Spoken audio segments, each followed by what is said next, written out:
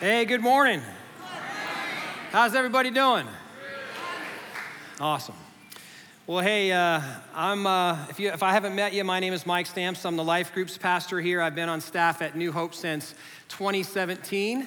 And my wife, Rebecca, and I, we have been attending New Hope together since 2006. And God has met us here and spoken into our lives so many times over the years through the ministry of this church. And my prayer for you is that God will meet you here today and speak into your life. We've been in a teaching series, it's called I Am. And it's all about us getting to know who Jesus is. We've been looking at some statements that Jesus made about himself in the Gospel of John. He said, I am the bread of life. I am the way, the truth, and the life. I am the good shepherd. I am the light of the world. And the statement that we're looking at today is found in John chapter 11, where Jesus said, I am the resurrection and the life. And if you're able to, I'd like to invite you to stand with me for the reading of God's word. We're going to be in John chapter 11, starting in verse 1. Now a man named Lazarus was sick. He was from Bethany, the village of Mary and her sister Martha. This Mary, whose brother Lazarus now lay sick, was the same one who poured perfume on the Lord and wiped his feet with her hair. So the sisters, they sent word to Jesus, Lord, the one you love is sick. And when he heard this, Jesus said, this sickness will not end in death. No, it is for God's glory, so that God's Son may be glorified through it. Now Jesus loved Martha and her sister and Lazarus. So when he heard that Lazarus was sick, he stayed where he was 2 more days, and then he said to his disciples, let's go back to Judea. Skipping to verse 17. On his arrival, Jesus found that Lazarus had already been in the tomb 4 days. Now Bethany was less than 2 miles from Jerusalem, and many Jews had come to Martha and Mary to comfort them in the loss of their brother. When Martha heard that Jesus was coming, she went out to meet him, but Mary stayed home. Lord, Martha said to Jesus, if you'd have been here, my brother would not have died. But I know that even now, God will give you whatever you ask. And Jesus said to her, your brother will rise again. Martha answered, I know he will rise again in the resurrection at the last day. And Jesus said to her, I am the resurrection and the life. The one who believes in me will live, even though they die. And whoever lives by believing in me will never die. Do you believe this? Yes, Lord, she replied. I believe that you are the Messiah, the Son of God who is to come into the world. Please stay standing with me and let's pray together.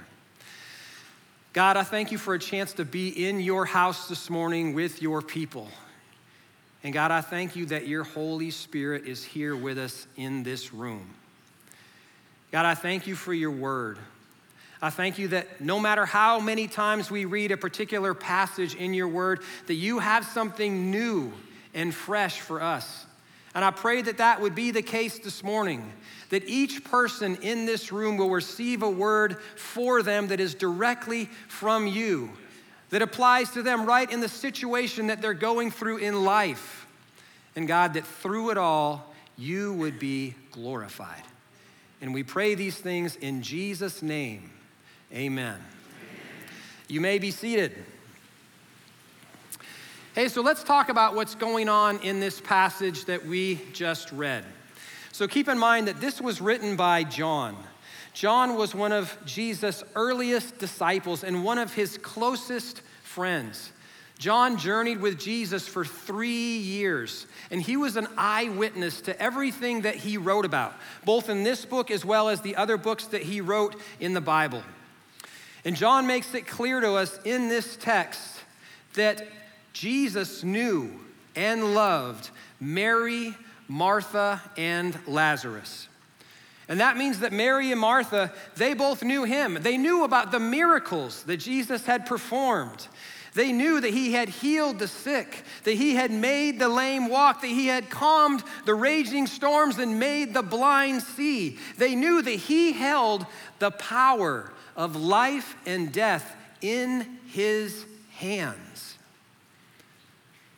And that explains why they are so hurt and why they are so upset with him.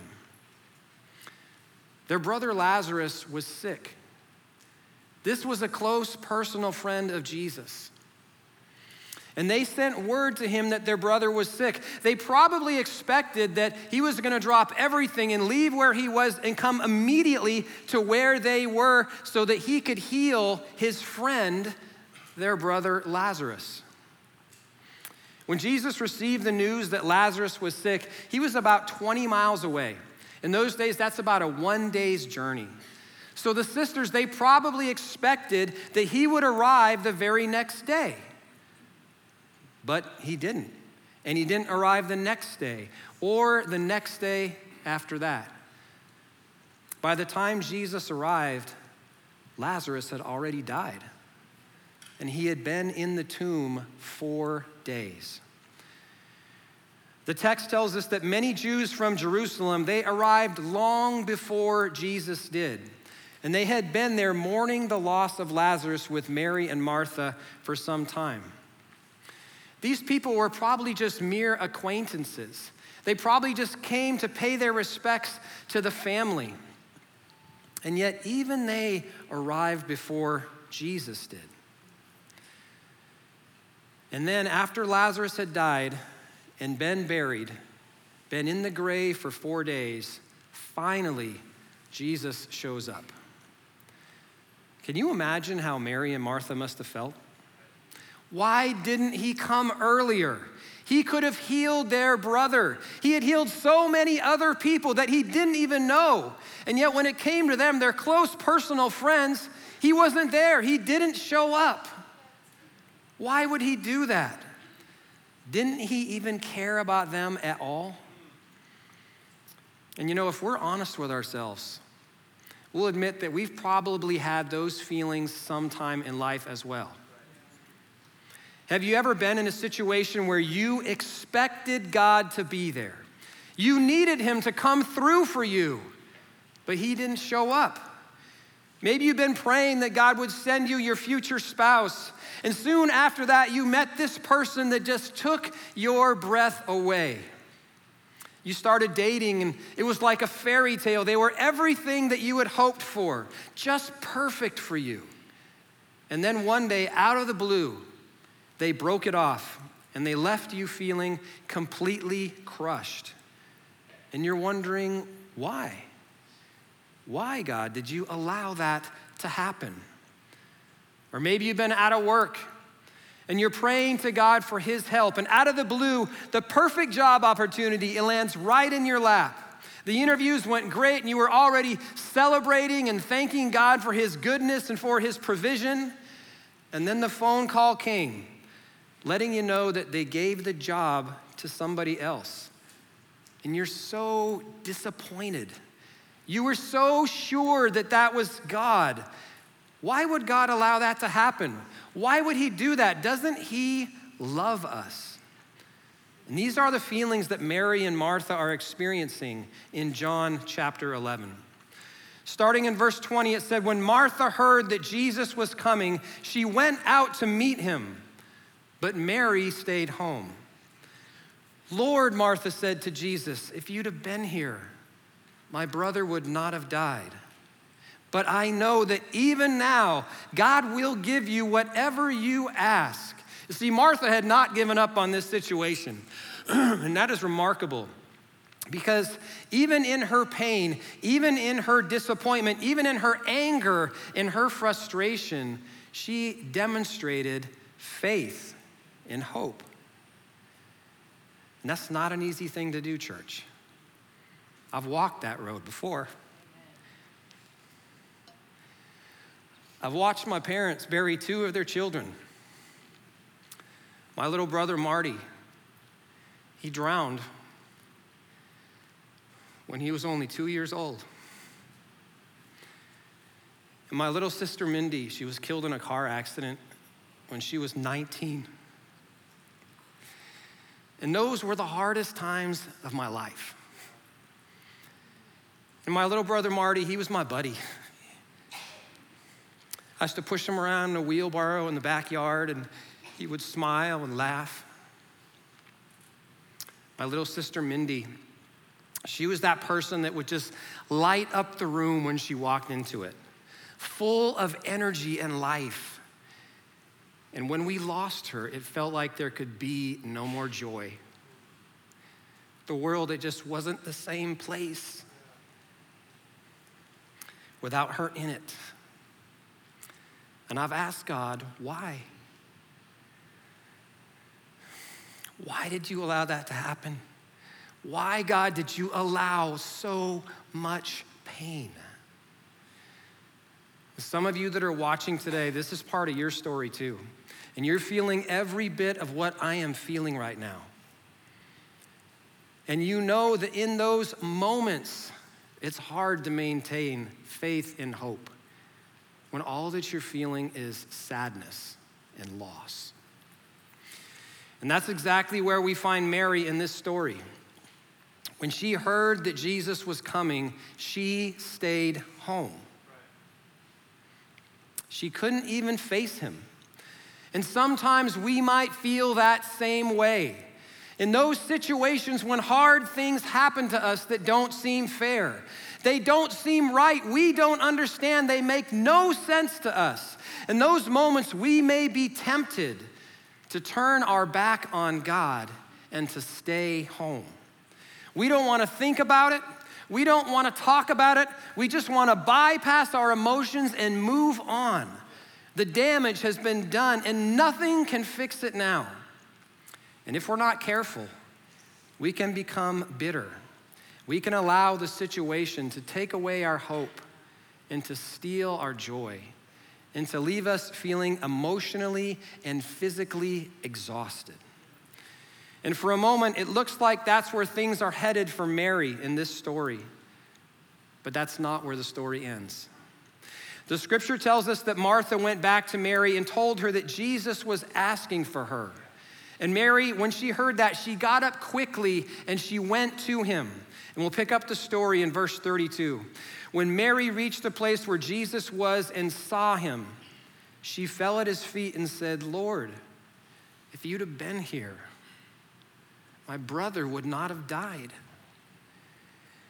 And when Jesus saw her weeping, and the Jews who had come along with her also weeping, he was deeply moved in spirit and troubled. "Where have you laid him?" he asked. "Come and see, Lord," they replied. And Jesus wept. And then the Jews said, "See how he loved him." Church, when you're going through the storms of life, it is okay to acknowledge the sadness. It's okay to embrace the sorrow and the pain, because that's part of the healing process. And Jesus is right there with you through it all. When your heart is hurting, his heart is hurting too. Mary fell at his feet and wept. And Jesus wept with her. If you're sitting in that place today where you have been wounded and you're hurting, let Jesus meet you in the sadness. Don't turn your back on him. Don't push him away. Bring your pain to him and let him comfort you, because there is hope on the other side of whatever it is that you are going through. In verse 38, it says, Jesus, once more deeply moved, he came to the tomb. It was a cave with a stone laid across the entrance. "Take away the stone," he said. "But Lord," said Martha, the sister of the dead man, "by this time there is a bad odor, for he has been there 4 days." And then Jesus said, "Did I not tell you that if you believe, you will see the glory of God?" So they took away the stone. And then Jesus looked up and said, Father, I thank you that you have heard me. I knew that you always hear me, but I said this for the benefit of the people that are standing here, that they may believe that you sent me. And when he had said this, Jesus called in a loud voice, Lazarus, come out. And the dead man came out, his hands and feet wrapped with strips of linen and a cloth around his face. And Jesus said to them, take off the grave clothes and let him go. Jesus not only said, I am the resurrection and the life, but he proved it. He demonstrated that he has authority and power over both life and death. He can resurrect things that we thought were dead. What is something that you need Jesus to resurrect in your life today? Bring that to him, because Jesus is the God of dreams and possibilities. He is the God of hope, and he offers us life after death that will be better than we could imagine. You know, sometimes I think we forget that. Martha was viewing the resurrection as if it was some distant and far off event, but Jesus reminded her that the resurrection is a person. He is the resurrection and the life. In verse 25, Jesus told Martha, the one who believes in me will live, even though they die. And whoever lives by believing in me will never die. Have you ever thought about that moment? That moment that will come for all of us when you will close your eyes and you will breathe your last breath. In verse 25, Jesus tells us that is not the end, but rather that is a new beginning. The only thing that's gonna die at that point is our old broken down bodies. We'll get to trade them in for new ones. We'll get an upgrade, and I'm excited for that. Maybe I can get one that's a little thinner and a little bit taller. But seriously, no more hip replacements, no more back pain, no more dieting. You know there's gonna be some good food in heaven, church. Come on. And don't tell me that you're not gonna be excited to trade in your old, worn out body for a new one. And everything else about you that makes you who you are will live on. Your spirit, your soul, your personality will be clothed with a new body. And like Mary and Martha, you too will get to experience the miracle of new life and of being reunited with those that you have lost and love so deeply. The Apostle Paul, he gave us a glimpse into what we can expect on that day. In 1 Corinthians 15:53, he wrote this, for our dying bodies must be transformed into bodies that will never die. Our mortal bodies, they must be transformed into immortal bodies. And then when our dying bodies have been transformed into bodies that will never die, this scripture will be fulfilled. Death is swallowed up in victory. Oh, death, where is your victory? Oh, death, where is your sting? You see, church, Jesus had a plan for us from the beginning, both for this life and the next. We can't always see it. The details of it are not for us to know right now. If we did, it wouldn't require us to have faith. But what was true for Mary and Martha and Lazarus in John chapter 11 is still true for us today. Jesus is the resurrection and the life.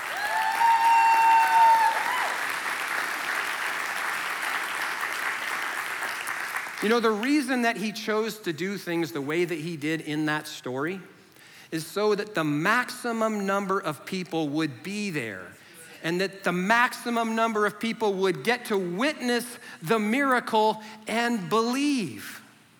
He is much more concerned with our salvation than he is with our comfort.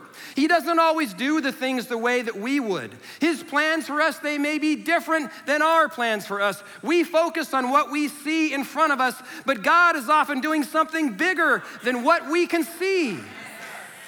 Author Christine Caine once said this, just because things aren't going the way you planned doesn't mean they're not going the way they should. You can trust God. He is for you. We may not know what the future holds, church, but we know who holds the future. He sees what we don't see. He knows what we don't know. His thoughts are higher than our thoughts, and his plans are greater than our plans. He is the Alpha and the Omega. He is the beginning and the end. He is your creator and your redeemer, your Lord and your Savior. He is the one that gave everything for you, and he holds the power of life and death in his hands. He is the resurrection and the life. And he's asking you the same question today that he asked Martha in verse 26. Do you believe this? Do you believe this? That's really what everything boils down to, is that one simple question. And in verse 27, Martha answered, yes, Lord, I believe that you are the Messiah, the Son of God. And because of her faith, she saw the miracle. Don't miss that, church. She only saw the miracle because she had faith and believed that he could do the impossible, because he is the resurrection and the life. Whatever situation you are in today, no matter how hard it is or how unfair it might seem to you, don't let your lack of faith cause you to miss the miracle. Don't let the sadness of the moment that you are sitting in cause you to give up and stay home. Because the miracle is coming, church, and it is going to be awesome.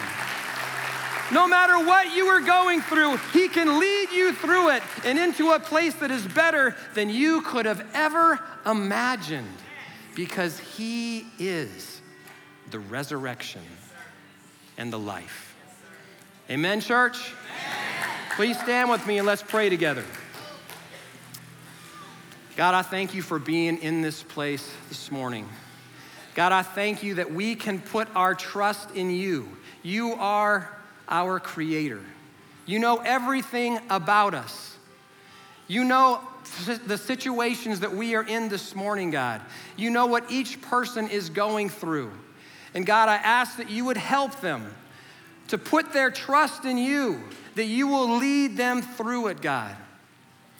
Help them to believe so that they also might experience the miracle of new life. God, we pray these things in Jesus' name. Amen.